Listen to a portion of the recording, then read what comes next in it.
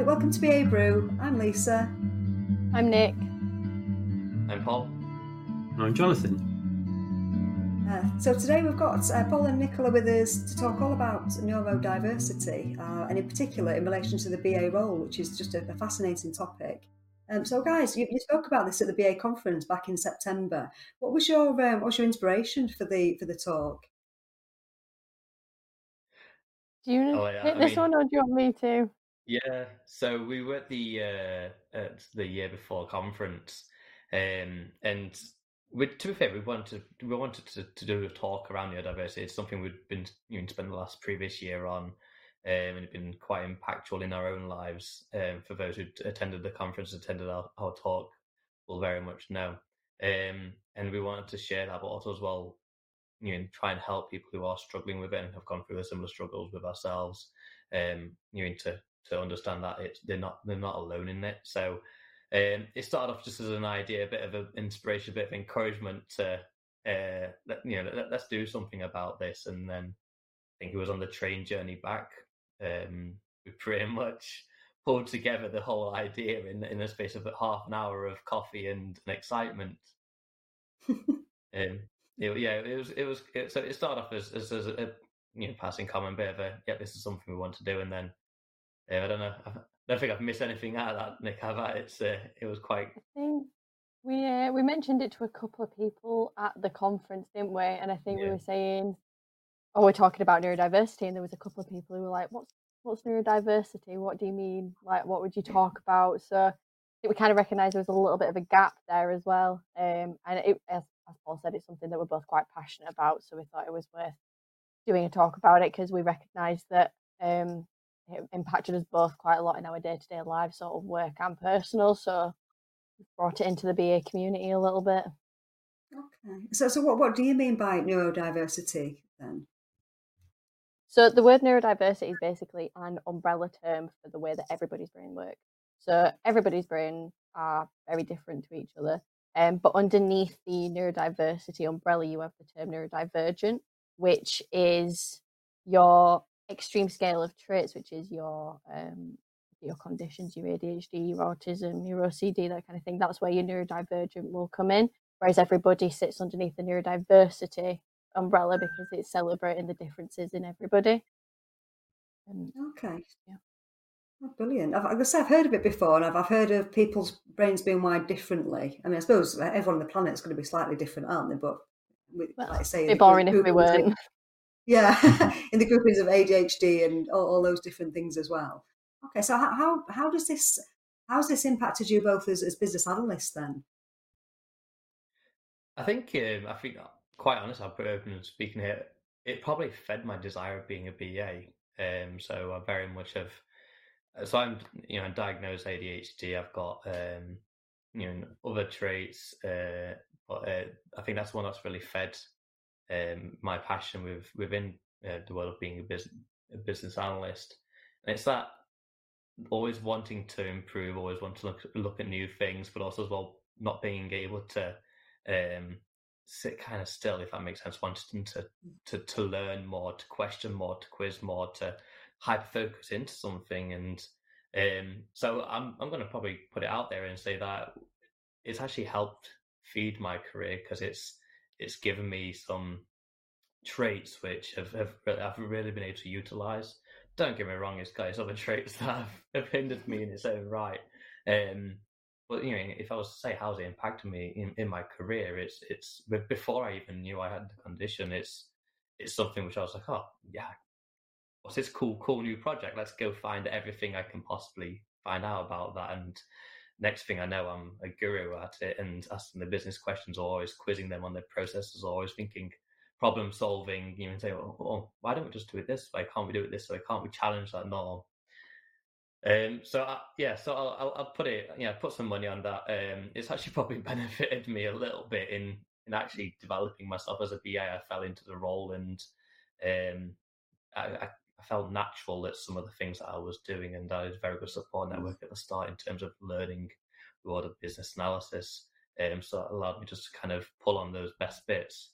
I think as I move forwards now, and I'll let Nick step on a little bit more in a second, but I think understanding more about myself now and about my condition, and so I've got the benefits, but also as well how the challenges that I face on the day to day, I can understand those a bit more now, and why I do other things, or why if I'm on a really long project I may start to feel a little bit more of a struggle or stuff like this, because I'm losing that hyper focus, I'm losing that drive. It's not a new thing anymore. I've got no more dopamine in it. So how do I motivate myself and keep myself going? So I think it's helped me, but at the same time as well, it has its challenges, and I think now I'm at a point where I can understand why those challenges exist, and the fact that it led from, from my condition. I don't know. How would you say it's affected you, Nick? I think it's quite a good question. I think in terms of kind of the BA role, our role is to question everything and to try and think a little bit more outside of the box, which kind of, I am ADHD and undiagnosed autistic. So it means that I see the world quite differently from a lot of other people. So I found that coming into the BA role, I was already questioning why people were doing things like this. Why are you doing that way? As we know, we're BAs, we do that quite a lot. I think my BA journey, though, I was very heavily masked when I first came into the role. I came in as an apprentice, and I was kind of under the impression that you're not allowed to question anything. Things are the way they are, deal with it.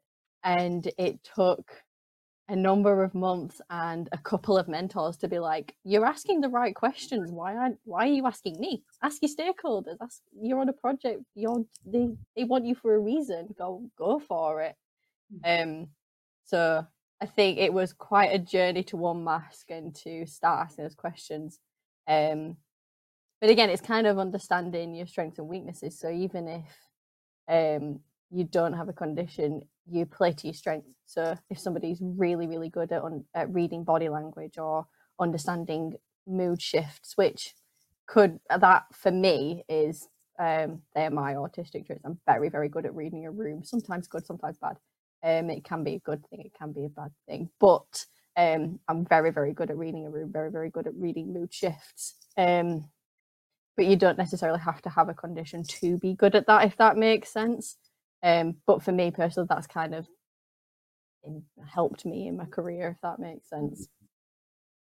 Thinking about hyperfocus, I remember your proposal for the presentation and then the various iterations of the presentation. And one of the things that, if you remember, that we did in the lead up to the conference was a number of practice sessions with myself and Faye as your track leads. But as a pair of speakers, I think you wanted more practice sessions than any other set of speakers. And the other thing I was thinking about with regard to the hyper-focus and reading the room was the karaoke at the BA party. I seem to remember quite a lot of hyper-focus during Bohemian Rhapsody, and I think who was on stage with us? Was it Sam Merrick? It was, yeah. Well, yeah, and then the reading the room and the audience as the various songs were coming out. Nick as well. Yeah, I think I got everyone to do the cha-cha slide. Sounds like you, Nick. Brilliant. I think it's interesting because we're in a world of change. So, as Nick touched on there, we're having to adapt anyway, because we see things all. I think how we live our lives is different to what could be deemed as neurotypical, or more typical. We may have to do things in certain different ways. And in the world of change, you're always looking at new ways of working on new things. You're always adapting and changing the world. So we're almost kind of conditioned to that kind of change environment. It's natural for us to be in a world of change. And it's funny you mentioned about the after party.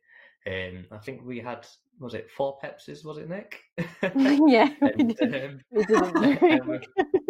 not a drop of alcohol to support that little catch a slide and little Bohemian Rhapsody, but yeah, we were just which pure unmasked ADHD, weren't we? Absolutely. but it has its pros and cons because there's just becoming a little bouncing ball of excitement. Well, at least with hyperactivity we do anyway. Sarah, when we talk about hyperactivity, I'm feeling a bit jealous actually. I love a bit of energy boost sometimes. Up all night writing requirements.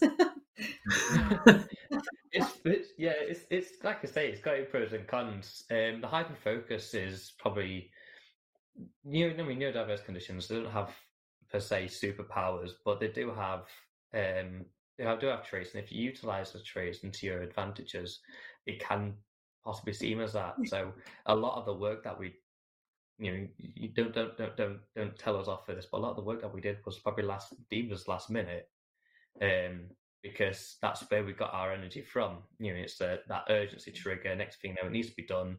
Let's go away and do it. So, and I'm not shy about it. If you give me a requirements documentation to go popular and go finish out, I'm not going to do it the 3-4 weeks building up to it. I'm probably going to do it. And apologies for all the bosses I've ever worked under who's going to listen to this. I did it last minute because that's where my energy comes from, the urgency trigger, but the quality of work comes out at the same time. And it's don't get me wrong, I do the pre-thought up front. I'm not gonna. It's not that I'm not thinking about it. It's not that I'm not preparing it, but the actual doing part of it, which is where that dopamine isn't particularly there. No one enjoys sitting in front of a document and typing it out. But then in comes the urgency trigger, and that then suddenly becomes a task that's relatively easy to do for me because it's had that trigger to do that. So it's about utilizing your advantages and playing to your strengths and knowing your weaknesses, preparing for them. Like I say, I'll do the upfront thoughts. If I'm ever doing a presentation, I'll always pre-think what the slide's going to look like weeks in advance. But the doing happens when the urgency trigger comes, and that's when coffee and late nights help. Pepsi. Pepsi, yes. All kinds of Monster, yeah. Other carbonated drinks are available. Yeah. If you don't mind me jumping in there as well, Jonathan, that's why we asked for so many calls in probably because we're aware that myself and Paul, one of our weaknesses is that we do work to deadlines. Yeah. So if you set us a 2-month deadline, we're gonna do most of that work in the time frame before. I'm not going to tell you how much before it was, but if you kind of, I think we had about a monthly one, didn't we? It was okay, we've got a month to do this. We were thinking about it, of course, and talking about it, but the actual doing of it came sort of in a couple of days beforehand, rather than the 2-month, 3-month wait, and then all of a sudden we're completely overwhelmed because we've talked about all of this and we need to do it, kind of thing. Yeah. Is it worth you sharing some of your survival guide tips that came out in the presentation, if you're able to? Of course. It wouldn't be a survival guide if we can't share it.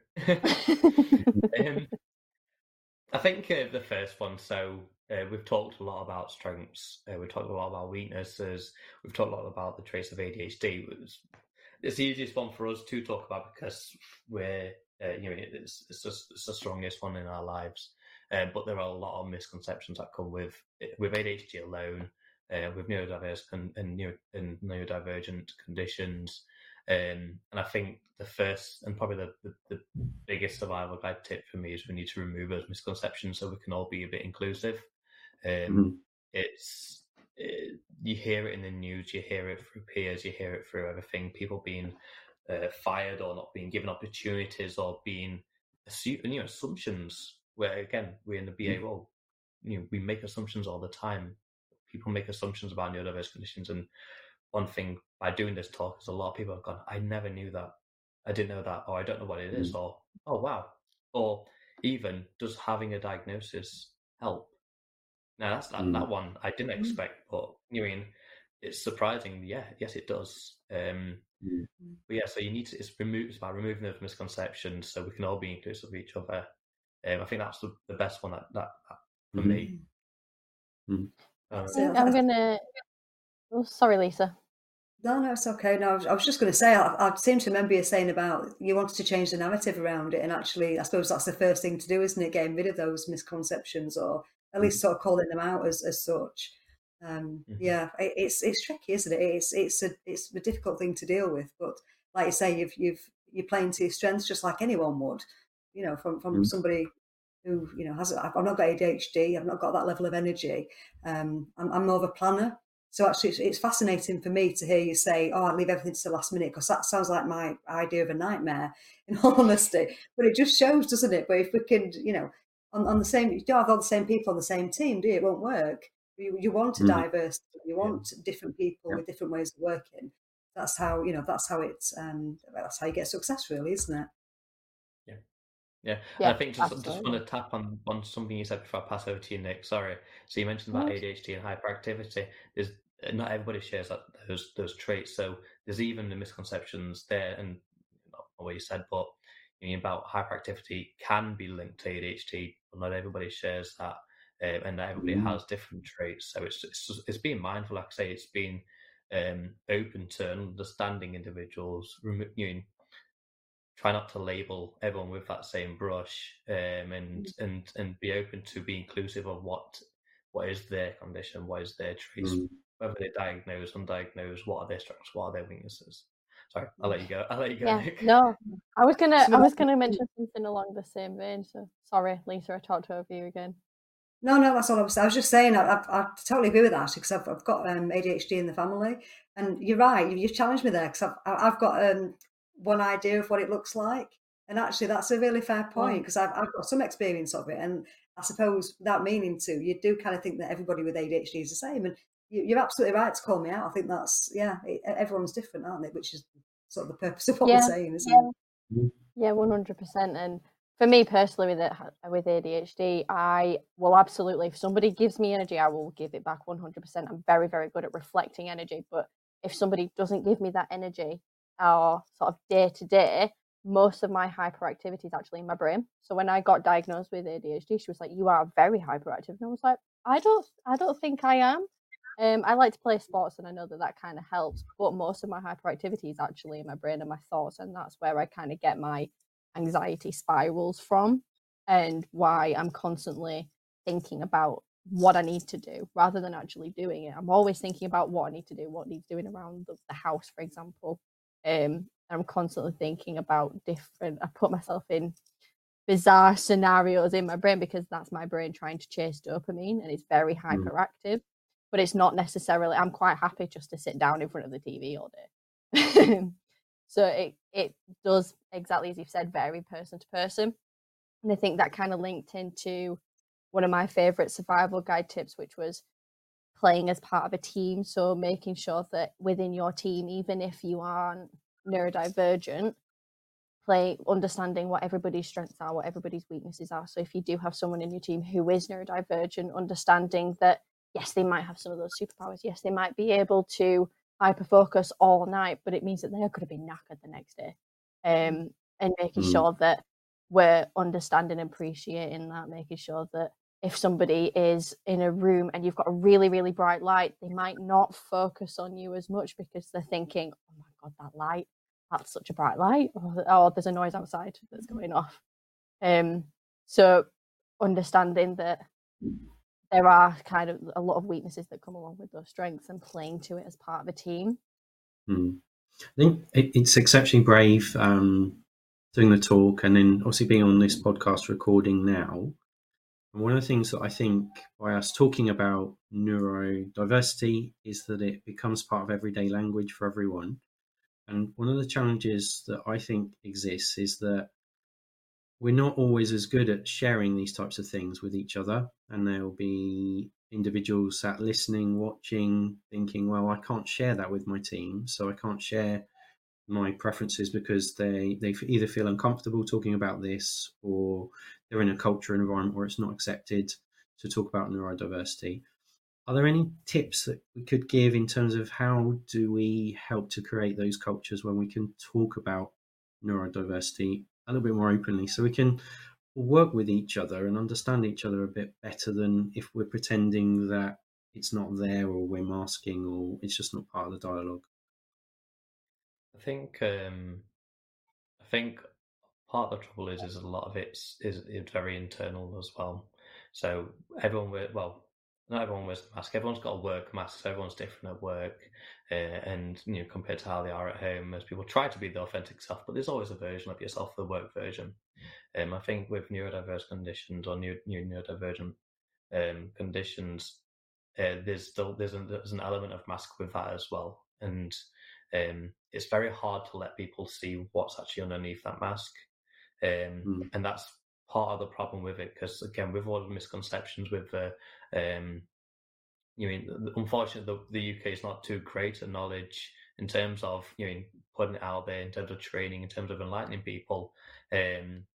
So that I think talking about it is the first step, and hopefully what we're doing is helping people. Hopefully, it's encouraging people to talk about it more. But it's very hard to release some of the kind of what's actually happening underneath that mask, because of some of these challenges that people face. I've been myself part of that.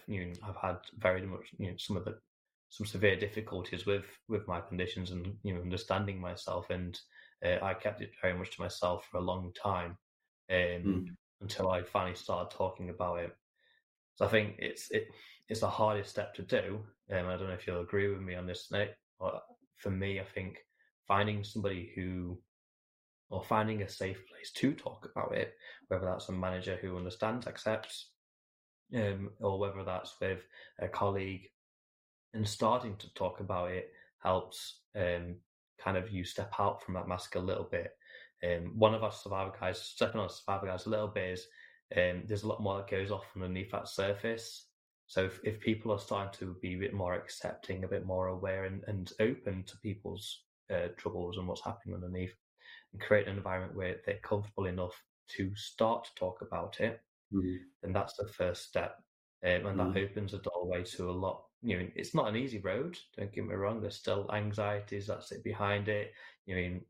Even on the presentation, both of us were very concerned. We were like, "Oh God, what's it going to be like? How are we going to be received?" But I think taking that first step, finding a comfortable place to take that first step.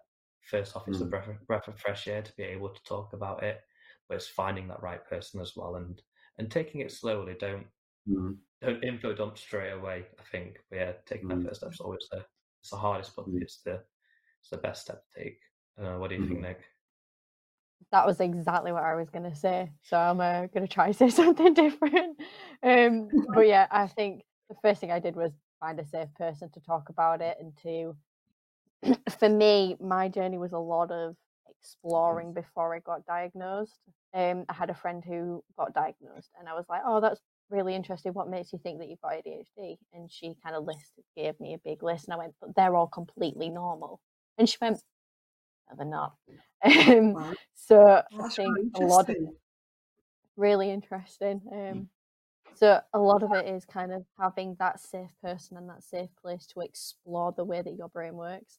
So for me, my manager at the minute is absolutely fantastic. And if I'm struggling, I will turn around and say, "I'm struggling a little bit today. I know that my brain works towards deadlines. Are you okay if I put a call in with you this afternoon for half an hour just to keep me accountable?" And he's like, "Absolutely fine, go for it." And so I suppose from that, it's kind of understanding what your needs are and what you need. You can access your workplace reasonable adjustments to see if there's anything there that could help. Or you can kind of research online what reasonable adjustments for the workplace are, so that you can help yourself. But kind of in and out the workplace, I would say looking and researching into what the neurodivergent conditions are, what the strengths and weaknesses are, and what can help. So maybe not sure. I can't think of anything off the top of my head, but if it's having Really good fidget tips there. toys, if it's moving, yeah, it's if it's moving about, if it's making sure you have a safe place when you're overstimulated in the office, or There's some things there around self-awareness that really resonated with me, Nick, in terms of being aware of yourself and what your own needs and wants are, and what works for you and doesn't work for you, and exploring it. Sounds really useful advice for anyone that's listening or watching. Absolutely. Yeah, 100%. I think one of the big things for me when I kind of started exploring what my brain was doing, one of the things I found was I was getting really overstimulated, and I used to get really bad migraines, and I had no idea where they came from, how they started. They started sort of in my late teens, and it's because I was getting overstimulated. If there was too many bright lights, too many loud noises going off, too much pressure, I was getting incredibly overstimulated, and that gave me a migraine.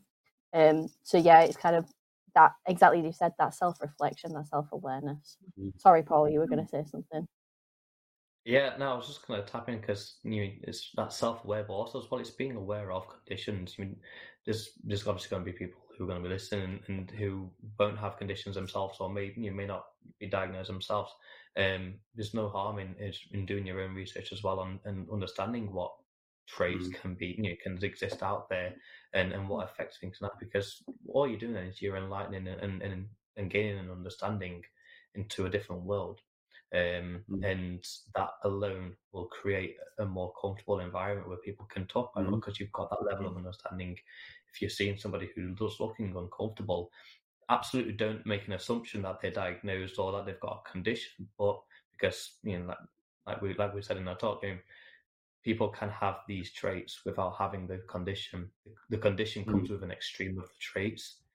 So you may be 30% there, not enough to be diagnosed, but that doesn't mean you don't have those struggles. So understanding what these conditions bring, understanding what these traits bring and what effects things can have, and that alone will create that in a comfortable environment. It'll create ease with yourself, but also as well if one of your colleagues is struggling with a condition, it'll create enough of an environment that they may then feel comfortable, like say, to open up or to be more their more authentic self. It makes it easier for them as well.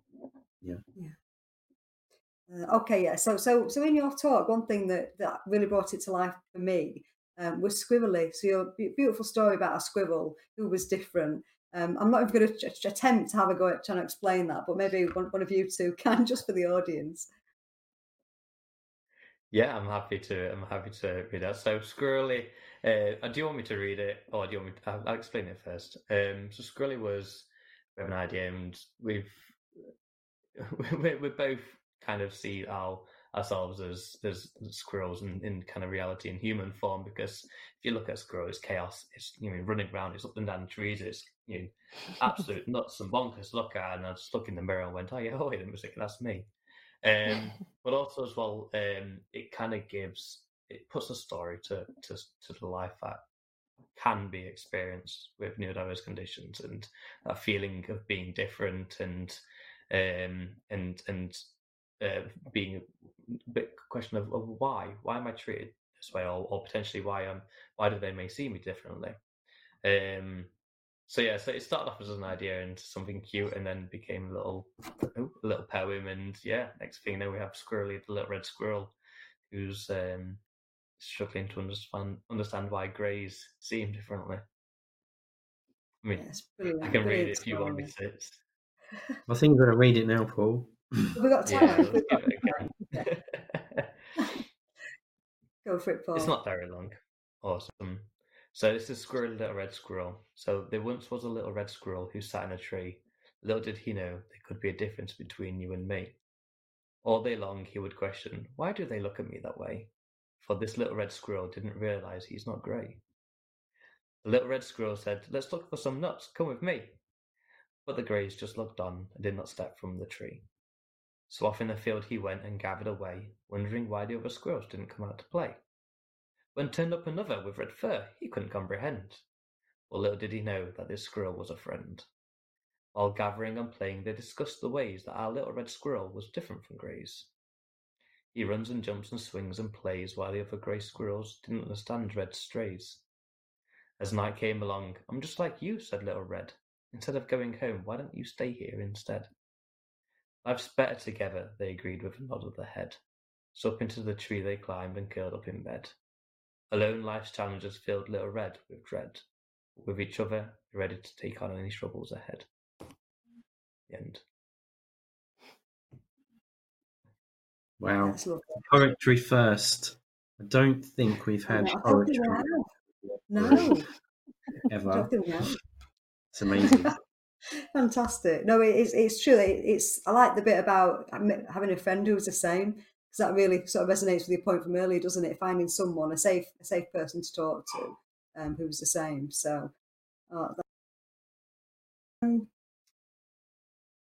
sorry.